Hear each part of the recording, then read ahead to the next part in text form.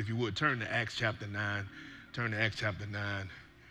Acts chapter 9, and we're going to be verses 1 through 16. Verses 1 through 16.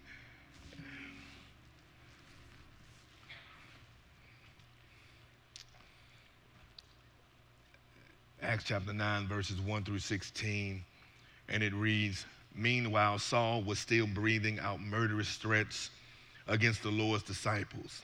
He went to the high priest and asked him for letters to the synagogues in Damascus, so that if he found any, therefore, who belonged to the way, whether men or women, he might take them as prisoners to Jerusalem. As he neared Damascus on his journey, suddenly a light from heaven flashed around him. He fell to the ground and heard a voice say to him, 'Saul, Saul, why do you persecute me?' 'Who are you, Lord?' asked Saul. 'I'm Jesus whom you are persecuting,' he replied. 'Now get up and go into the city, and you will be told what you must do.' The men traveling with Saul stood there speechless. They heard the sound, but did not see anyone. Saul got up from the ground, but when he opened his eyes, he could see nothing. So they led him by the hand to Damascus. For 3 days he was blind and did not eat or drink anything. In Damascus there was a disciple named Ananias. The Lord called to him in a vision, 'Ananias.' 'Yes, Lord,' he answered. The Lord told him, 'Go to the house of Judas on Straight Street and ask for a man from Tarsus named Saul, for he is praying. In a vision he has seen a man named Ananias come and place his hands on him to restore his sight.' 'What are you talking about, Lord?' 'No, I'm playing.' Ananias answered, 'I've heard many reports about this man and all the harm he's done to your holy people in Jerusalem. And he's come here with authority from the chief priest to arrest all who call on your name.' But the Lord said to Ananias, 'Go. This man is my chosen instrument to proclaim my name to the Gentiles and their kings, and to the people of Israel. I will show him how much he must suffer for my name.' Lord, I ask for your power, your grace to reside upon me. Bring my mind into focus and make sure I bring a word for your people. In the name of Jesus, I ask for you to do your thing in your own way. In the name of Jesus we pray, amen. Amen. I want to speak to you from the subject, an unforgettable encounter. An unforgettable encounter.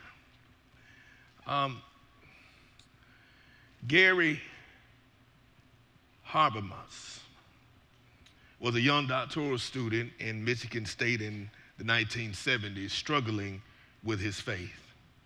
Like so many young people who grew up in Christian families and eventually leave home and their faith as well, he was definitely rethinking what he really believed. It came to the point of announcing to his mother that he may be leaning toward Buddhism. To settle the issue rationally, Gary decided to do his doctoral dissertation on the resurrection of Jesus. He felt that anchoring his faith in the truth of the resurrection would give him the peace and confidence he sought. The chairman of the doctoral committee said the topic was fine, but added this: "Don't come back and tell us the resurrection happened, because the Bible tells us so already."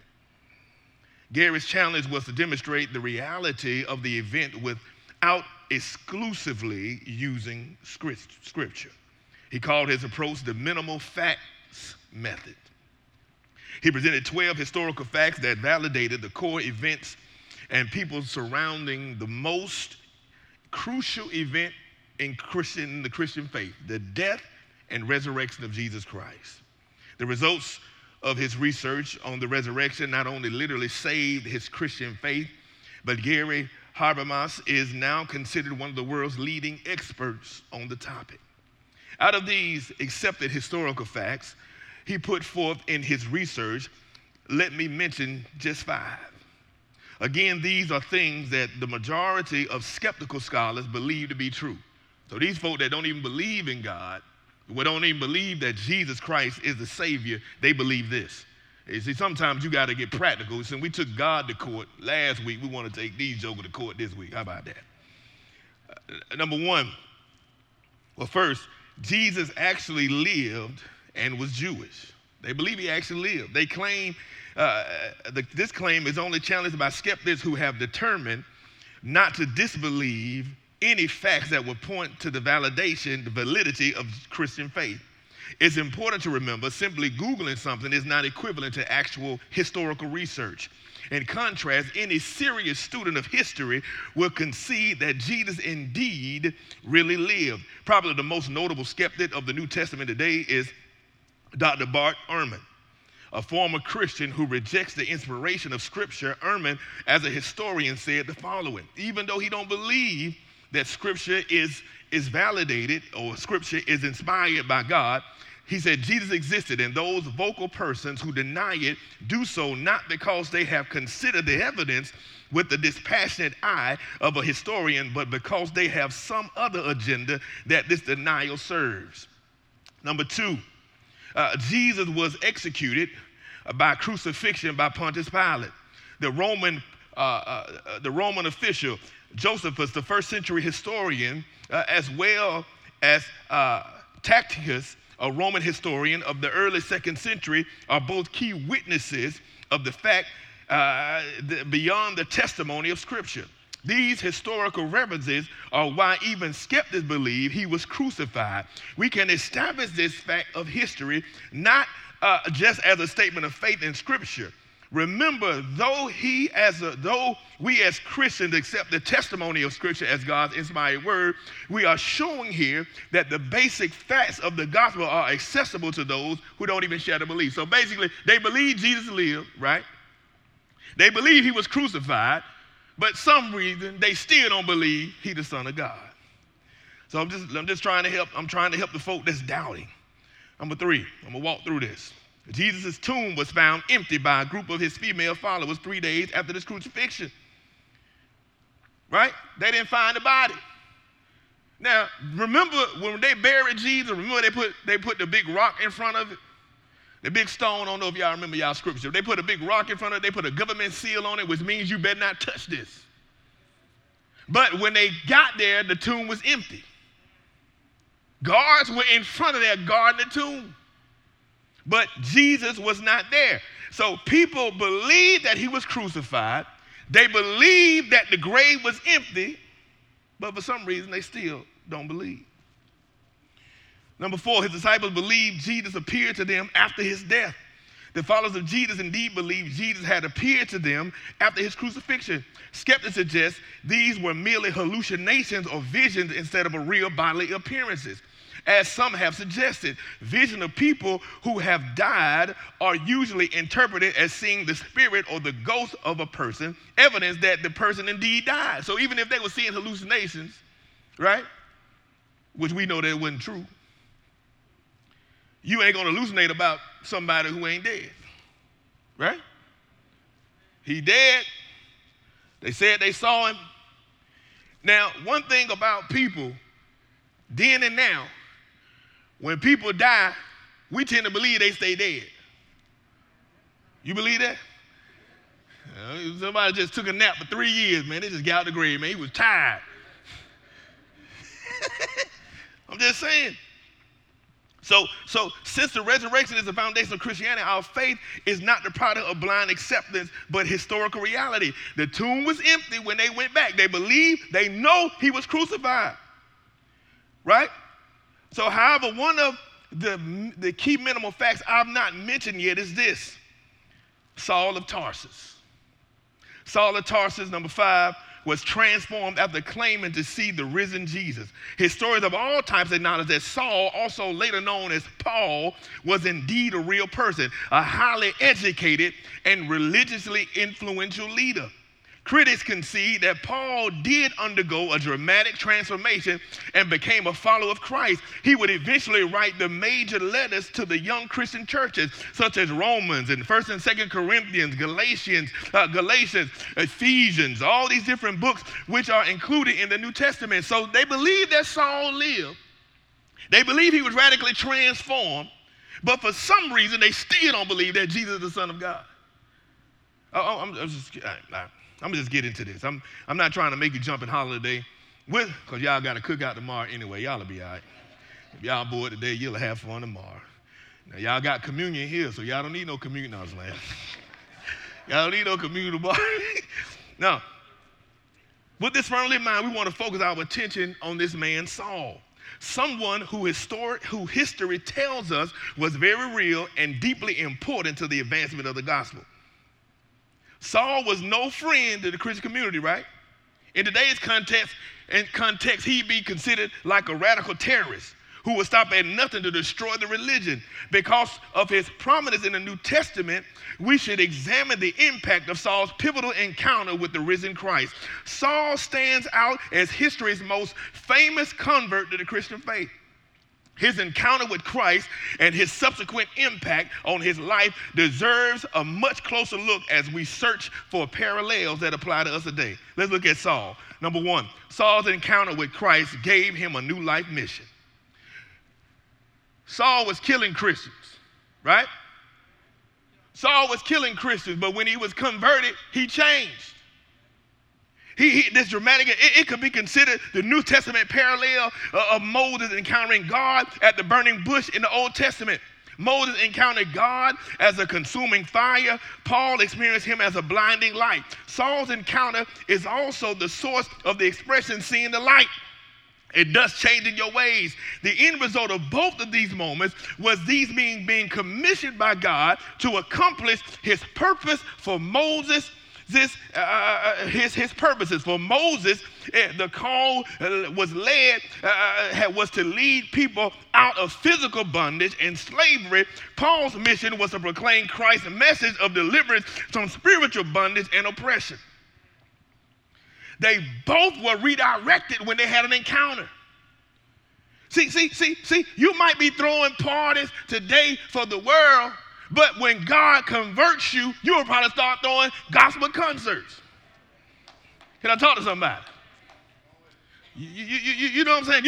You might be organizing dope deals right now, but you might be organizing evangelistic trips. Come on, somebody. God can convert you and take what you are using for wrong and use it for right. He told Ananias, look here, I need you to go get Saul because I'm going to use him. And I know he was coming there to kill you, but I changed his ways. Stop judging folk because you weren't that good either.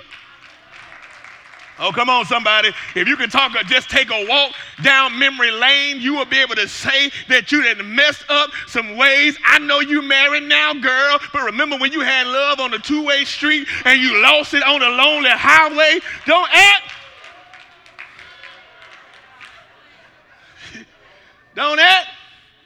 like you wanted to clean up woman, and we ain't talking about maid. Lost your man to the cleanup woman. You used to be the cleanup woman.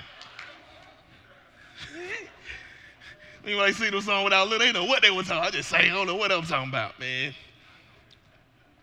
The church is filled with people who found their God-given purpose and destiny when they came to Christ. You don't know who you are until you know Christ. Oh my goodness, some things that you thought you couldn't do, and God said, I will do. He said, you can do all things through Christ who strengthens you. The devil can't stop you. The only person that can stop you is you. Saul was out here killing Christians, and now God converted him and changed him. I hope you ain't out here murdering folk, but even if you are, God can change you and clean you up. There is nothing too hard for God. I know you look down on yourself sometimes, but you need to understand that you're fearfully and wonderfully made, and God loves you, and he wants to use you for his benefit. Stop looking down on yourself. We all fall short of the glory of God. 2, Saul's encounter with Christ changed his character. Meeting Christ on the road to Damascus not only changed the course of Saul's life, but it changed his character. Before Damascus, Saul was indeed religiously zealous, yet his heart was filled with anger, resentment, and even murder. Y'all do know all church folk don't like you. I would say turn to your neighbor, but they may not like you. I don't know. Some church folk just mean.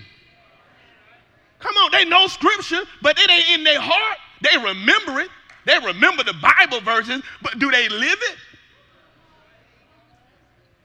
Oh, man, look.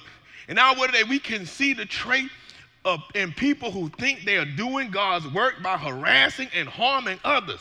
It's funny, folk be coming to me, well, so-and-so be talking about you. Well, I'm like, well, who? And if you don't say a name, it's you and your wife. A taboo to me. They be talking about you, Pastor. Who? I can't say it. You then. To me, it ain't gonna say nobody's name. It's you.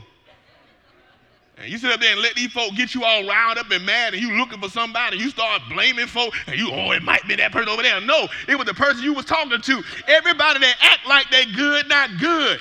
We all fall short of the glory of God. Look here, look at what 2 Timothy says. It says, teaching the Lord's servant must be kind to everyone, able to teach, not resentful. Opponents must be gently instructed in the hope that God will grant them repentance, leading them to a knowledge of truth. So you got to be nicer when you come to God. You can't get the Vaseline out every time.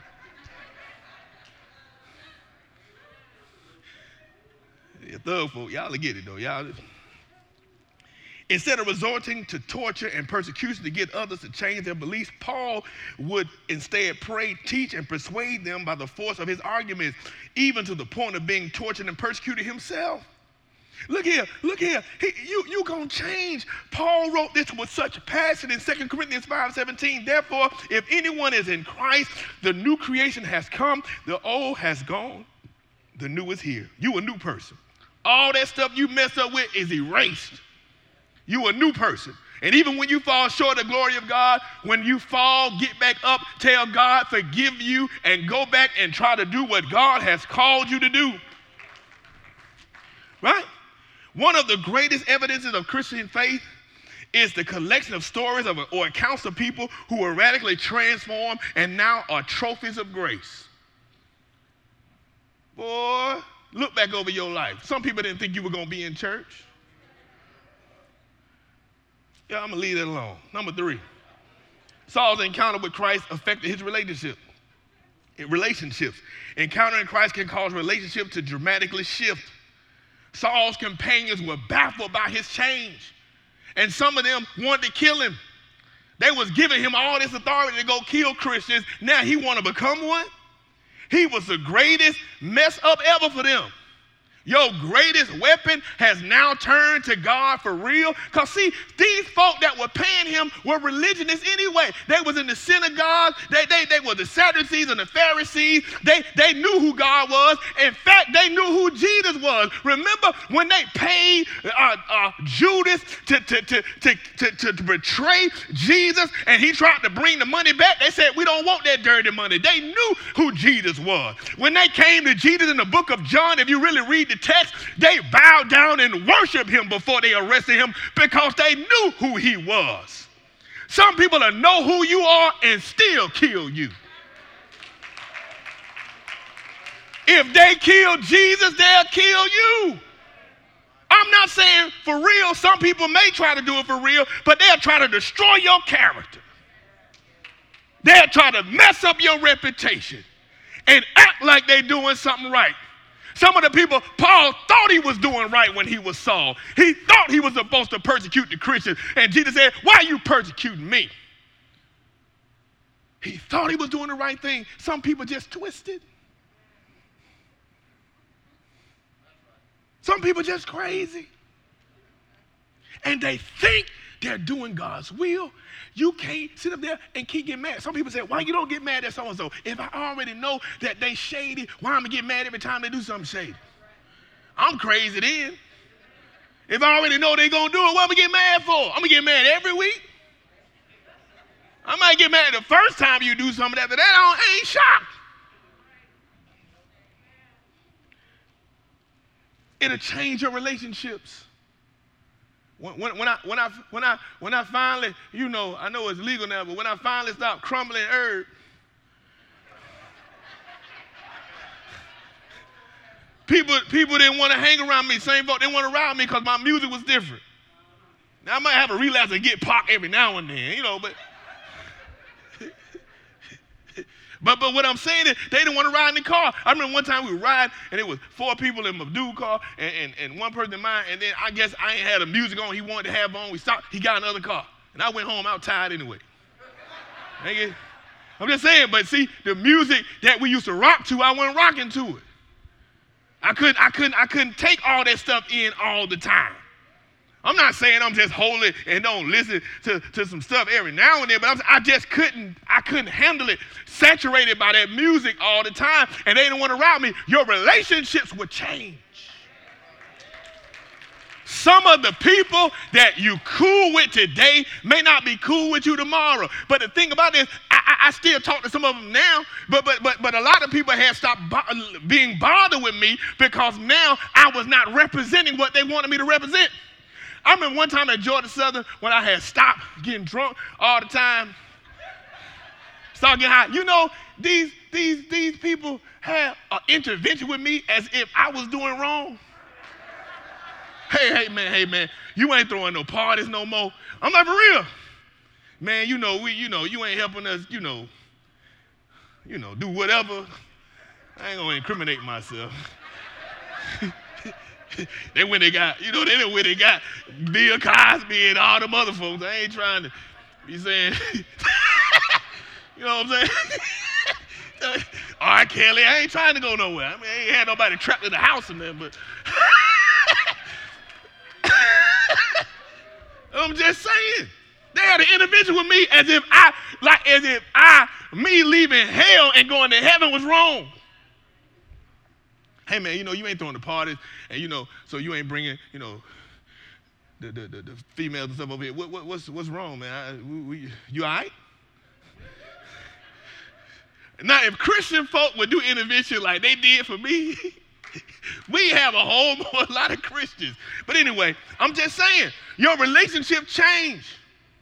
The next year, they ain't want to stay with me. I stayed by myself. Mama felt bad for me, came up there with me. Made sure I found my apartment because they ain't want it. This joker knows Jesus too much. Well, he killing our college high. I'm just saying. Number 4, it ain't happened till like the last year, but it was still there though. I was still there. Better late than never. Number 4. Number 4. Saul's encounter with Christ made him willing to suffer for the sake of his faith. He didn't care. He knew he was a chosen instrument. He didn't care when they beat him. He said he counted it all joy that he suffered. He didn't care that they were talking about him. People always telling me, people talk about you all the time. They say you do this just to do this, just to be seen. I don't care what they say.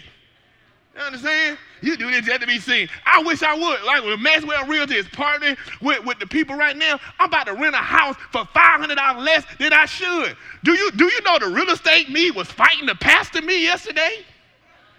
I felt schizophrenic.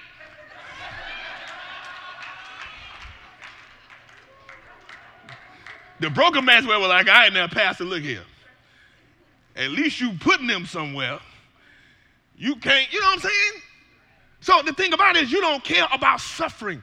You don't care about losing some money here and there. You don't care about your reputation. You don't care what people think about you because you like, I don't care what people think because they going to think something anyway. What I do today, if I change to do something else tomorrow, you know the same. I remember when I'm going to just bring up a story, an old story from New Beach Grove at the old place.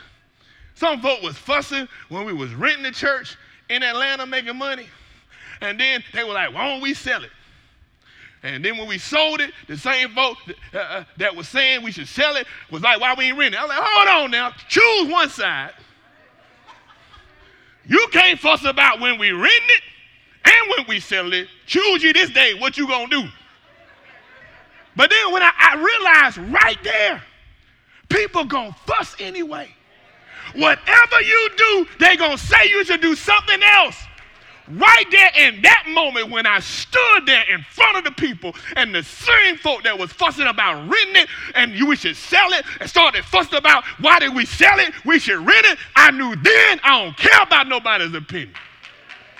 Because at the end of the day, whatever you do, if you say nay, they're going to say yay. And if you say yay, they're going to say nay. Nay, whatever I just said, change it up.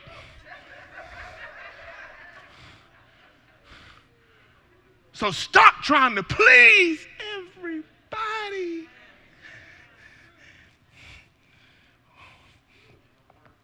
Hey, trying to please everybody for what? People ain't gonna like you no way. If they don't like you, they done made up their mind, they don't like you, they not gonna like you while you trying to please them. Can I tell you a story about this man named Jesus? He did everything right, didn't do nothing wrong, walked on water, changed water into wine, healed dead folk. Raised dead folk from the dead, put on people's ear after they got cut off. Huh? Healed lepers, healed them. Called a lady that was been over 18 years to stand up straight. Healed the lady with the issue of blood. Did all that. And they still killed him. And you wondering why people don't like you. And you trying to please everybody with yourself. That you feeling, people from the South, we say, bless your little heart. Bless your heart. You trying to make everybody like you. They not.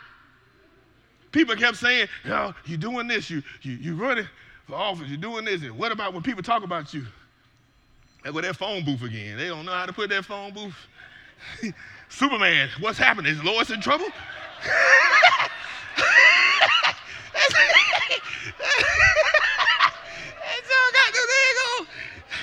They got a cell phone. Let me stop, man. Number five, Saul's encounter with Christ caused him to ground his faith in the truth of Scripture, not just personal experience. Just 3 years after his encounter, Saul personally visited Peter and James and verified the message of the gospel. Eventually, he would talk to John and other apostles, as well as those who were eyewitnesses. He would write to the Corinthians the great gospel creed, which he received from the eyewitnesses he spoke to in 1 Corinthians 15, 3-8, and which historians say would have been constructed no more than 2 or 3 years after the resurrection. These statements contain, and the passage emphasized that Christ died and rose again according to the Scriptures. There is no other encounter like Saul's recorded in the New Testament. The impact of his preaching and his works sparked the explosive growth of the Christian church. Ultimately, because they witnessed and believed these certain undeniable events, the believers were willing to lay down their lives because they saw how bold Paul was, because they saw him beaten, because they saw him shipwrecked and get bit by a serpent and still didn't die, because they saw the miracles of him walking by and his shadow healing the people who were sick, when they saw the handkerchiefs being taken to people and they being delivered, when he saw other people trying to deliver them people from demons, and they said, Jesus we know and Paul we know, but who are you? When they saw the anointing he walked in. Can I tell you something? Your suffering is so your anointing can be so potent that when you walk in a room, you shift the atmosphere. God is allowing you to go through the hell you're going through right now because you are an instrument for his glory. You are being cut and contoured as a weapon for God. You got fired and laid off so you can get some intestinal fortitude and stand up for God, because even though you got laid off, you still eating good. Even though you don't have a job, you still getting taken care of. Then you started realizing that man shall not live by bread alone, but every word that proceedeth out of the mouth of the Father. You show me somebody who's successful. I tell you somebody who have been through hell. You can't. It takes a special type of person to lead, because people always going to talk about you. And sometimes God allows you to go through it to make sure he makes your skin a little thicker, to make sure you stop being all sensitive about everything all the time. He talking about me. Who cares? They ain't got a heaven and hell to put you in. Boy. See, now we don't need the dramatic experience Paul had. Hopefully we don't have it. You know what I'm saying? I don't know how many times I turn the other cheek. I don't know. You keep hitting me, you know, I'm like, what's it, EPMD? Like a dick gonna smack. You smack me and I smack you back. But I'm trying to be better. See, he established Saul's. You put yourself in the place to make a difference in your life. So he let you see what Saul went through and what Paul went through because so you can begin to start looking at your life. I don't care how bad you are, God can still use you. Yep. Saul was able to change the world because he not only knew that the historical facts regarding Jesus were true, but he also knew what they meant. This is where we turn to God's word for the answer. Let's go through the scriptures. Let's go through what the scripture says. Number one, scripture says Jesus lived the life of perfect obedience to God's law. He lived perfect. The reason why he was able to usher in grace is because he didn't sin. The weight of the sin is death, which means he never should have died. That's why the devil rose up, I've said it before, in Peter and said, don't go to the cross. And Jesus said, get you behind me, Satan. Why? Because he understood that Jesus didn't die. The only blood that mixes with the baby is the man's blood. And because your dad was a sinner, you were born a sinner. Because his blood mixed with your blood. Your mama's blood doesn't mix with your blood. Your daddy bloods do. And so at the end of the day, the only bloodline that was mixed in Jesus was God. And so because God is the one that put Jesus in the womb, there was no imperfections in Jesus. He was not born into sin like us. He was born perfect, and he stayed in perfect obedience. So when the devil sent him to the cross, then he ushered in grace because the weight of sin is death, and he never was supposed to die. So because you killed Jesus, even though he said, you don't kill me, I lay my life down, but because you set up everything and you were out of order and you broke the law, devil, now you've allowed the law to be superseded by grace because you broke the law by sending a righteous, blameless man to the grave.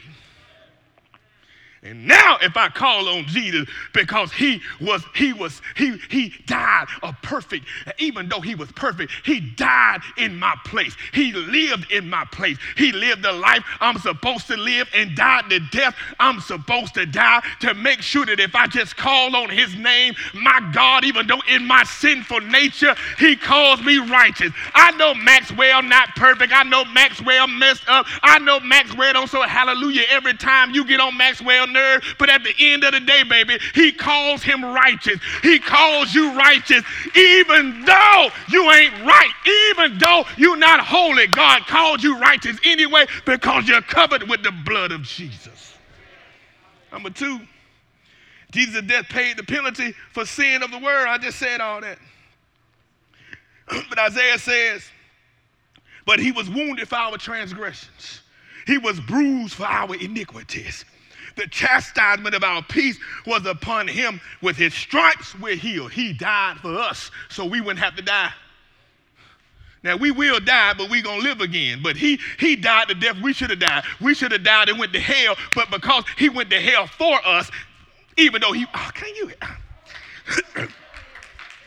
this is the greatest act of love. He died for us while we were yet sinners. And you be worried about gas prices. Now it's irritating, but you will be okay. It's irritating. It's a trick of the enemy. First of all, can I tell y'all something about science? A fossil fuel is not going to run out. It's a fossil fuel. If something keep dying and stuff keep breaking down and decomposing, oil will eventually be made. But it's always fear. They have you walking in fear because fear controls you. As soon as they saw you getting used to COVID and walking around without your mask sometimes, and you start walking in fear, I know the numbers going up, but people still don't think they're going to die. But the minute people start being scared of that, then here come gas prices. Because they want you to walk in fear. It's the enemy. I don't care who over, Democrat, Republican, ain't nothing going to be right. As long as kingdom people ain't in there, it's going to be messed up. Kingdom folk, get off your blessed assurance and start doing what you're supposed to do and taking authority where you're supposed to take authority. Huh? Kicking the gates of hell, he ain't talking about hell itself. He talking about kicking in the gates of hell of politics, law, education, things like that. That's where he wants you to be. Because he was wounded for your transgressions anyway. So look at here. Anything the enemy throw at you not going to work. It's not going to work because Jesus has already went through all of it for you. No weapon formed against you going to prosper. We didn't say it wasn't going to form, but it's not going to prosper. It's not going to work. He already paid the price for you. He already died for you so that you can live. He died in our place. He died the death we were supposed to have. He became sin to free us from sin. Number 3, Jesus' resurrection proved he indeed was the Son of God. The empty tomb and the appearances of Christ after his resurrection demonstrate that he was indeed raised from the dead. His resurrection demonstrates conclusively that 1, Jesus is who he says he is, the Son of God. 2, his words are indeed true. 3, our sins are forgiven. See, I once heard his substitutionary work on the cross explained this way. Christ wrote a check for our forgiveness in his blood at the cross, and at the resurrection, the check cleared. That's our old school. See, that's old school.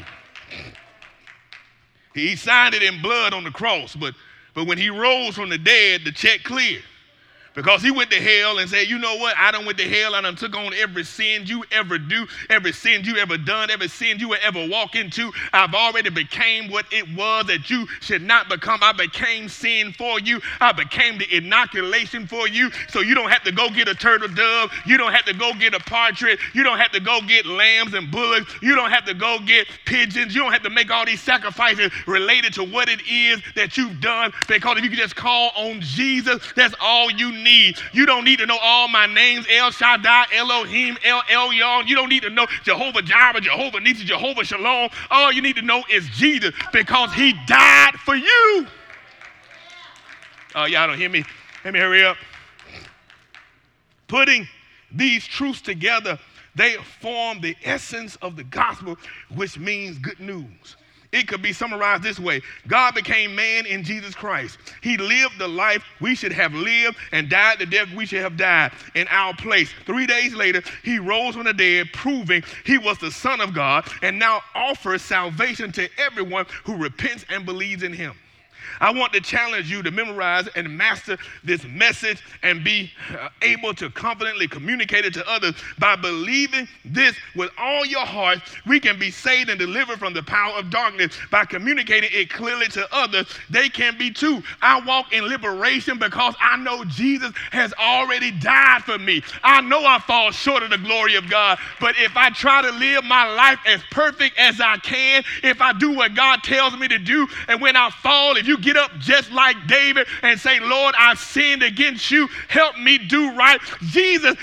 God didn't look at David because he was perfect and say he was a man after my own heart. David was messed up. David was a sinner. David fell short. But because David understood, as long as I go back to my father, tell him what I did wrong. He already know the answer anyway. Let him know I love him. I need you to redeem me. I want to be better. Can you get the shortcomings in my life straight? Give it to God. The question is this: if skeptics know these things are historically true, why don't they believe? Obviously, this inquiry reveals one of the most mysterious and misunderstood aspects of our existence: doubt. In a court of law, the burden of proof is beyond a reasonable doubt, not possible doubt. That's why guilty folk get off sometimes. Skeptics say things like, isn't it possible that his disciples stole his body and then went out to preach he was been resurrected? It's possible. But let me tell you something. I might risk Would you risk your life for a lie? I ain't going to go up here and risk my life for Jesus and say he rose from the dead as I stole his body. He died. So if I don't go preach him no more because he didn't get up, nobody going to bother me. They're just happy that the religion is dead. But every disciple except John died a tragic death. They were killed because of their belief. How many people out here will go around preaching a lie knowing people shooting at you every day? Why would you risk your life for something that's a lie? It could be possible, but why would I do that? No, you will put yourself on the line for something that's true because you saw God do it. You don't care how crazy people say you are. You like, what in the world was this? People kept asking me one time, how did I solve this situation at the school? And I told the story before. I'm not going to go into the story. And I said I prayed about it, and they laughed. And I said, why you laughing? They said, because it's funny, but I solved it and you didn't, right? So at the end of the day, baby, I don't care how crazy it looks. I'm going to tell you that the reason why I'm able to make it out of the things I make it out is because of God. I don't care how many times you doubt that God has existed. I've doubted him myself, even in the past when I was going through some hell over on the other street. When I got here, I wondered, God, did you really call me? But he told me if I couldn't suffer with him, I couldn't reign with him. Can I talk to you for a minute? If you don't have a cross, you will never get a crown. You better learn how to walk in his suffering and stop doubting. Stop doubting. He said, look here, Deuteronomy 30:19. I'm going to sit down. I'm going to go through all these doubts at 11. I don't want to do all this right now. This day I call the heavens and the earth as witnesses against you, that I set before you life and death, blessings and curses. Now choose life so that you and your children may live. He said, I put before you blessings and curses. Choose blessings. Moses wanted to make sure you got it right. And Saul, who later would be known as Paul, said, if you declare with your mouth Jesus is Lord and believe in your heart that God raised him from the dead, you will be saved.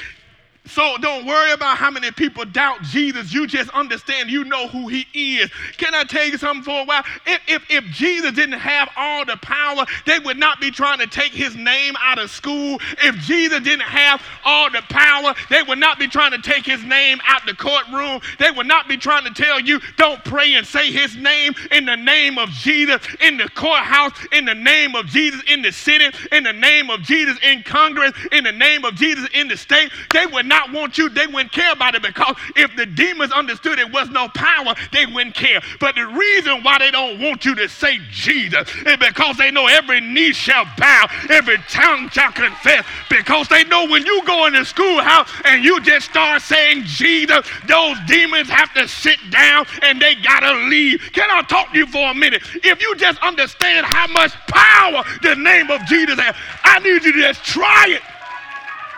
It's something about that name. It's something about that name. It's power. You can be sick and you say, Jesus.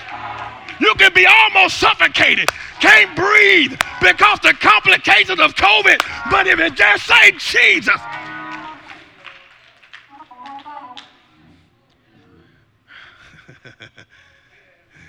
Some people doubt because they want to doubt.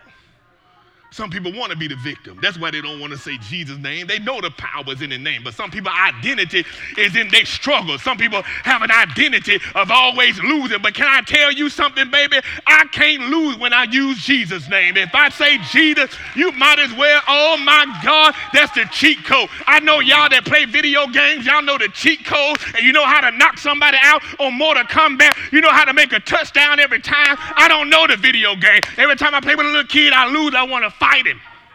But at the end of the day, baby, if you come at me with all of your mess, if you come at me with your lies, if you come at me with your vindication, if you come at me in the wrong way, I know I got the cheat code, baby. And all I got to do is say Jesus.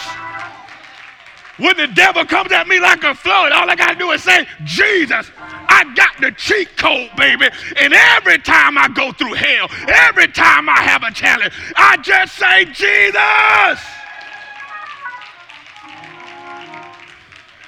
If they knew the tomb was empty, why do they doubt? If they know Paul exists. Why do they doubt? Because some folk think they're smarter than God. They want to rationalize, why did he have to do this? Because that's what he wanted to do. Your thoughts ain't his thoughts. Your ways not his ways. As far as heaven is from the earth, so is his ways from yours. Stop trying to outthink God with your finite mind. We got all these denominations because somebody thought they knew. Methodists. They started it because they didn't agree with something else. Baptists. If you ain't getting put all the way in the water, you ain't made it. And John Smith, the founder of Baptists, they ain't never got baptized. It's funny. Just keeping it 100. Sometimes I don't tell y'all the seminary stuff, but I had to tell you that one. You been under the water yet? If you ain't been under the water, you ain't right. They just sprinkle you. And if you ain't almost drowned, you ain't saved. And if the pastor hold you down there 10 seconds or 4 seconds. Because if you ain't making it 10, I don't know. But you know, I do it because I'm Baptist politics. So, you know. But at the end of the day, what I'm saying is stop trying to outthink God. Lean out on your own understanding and watch him take you to the next level in your life.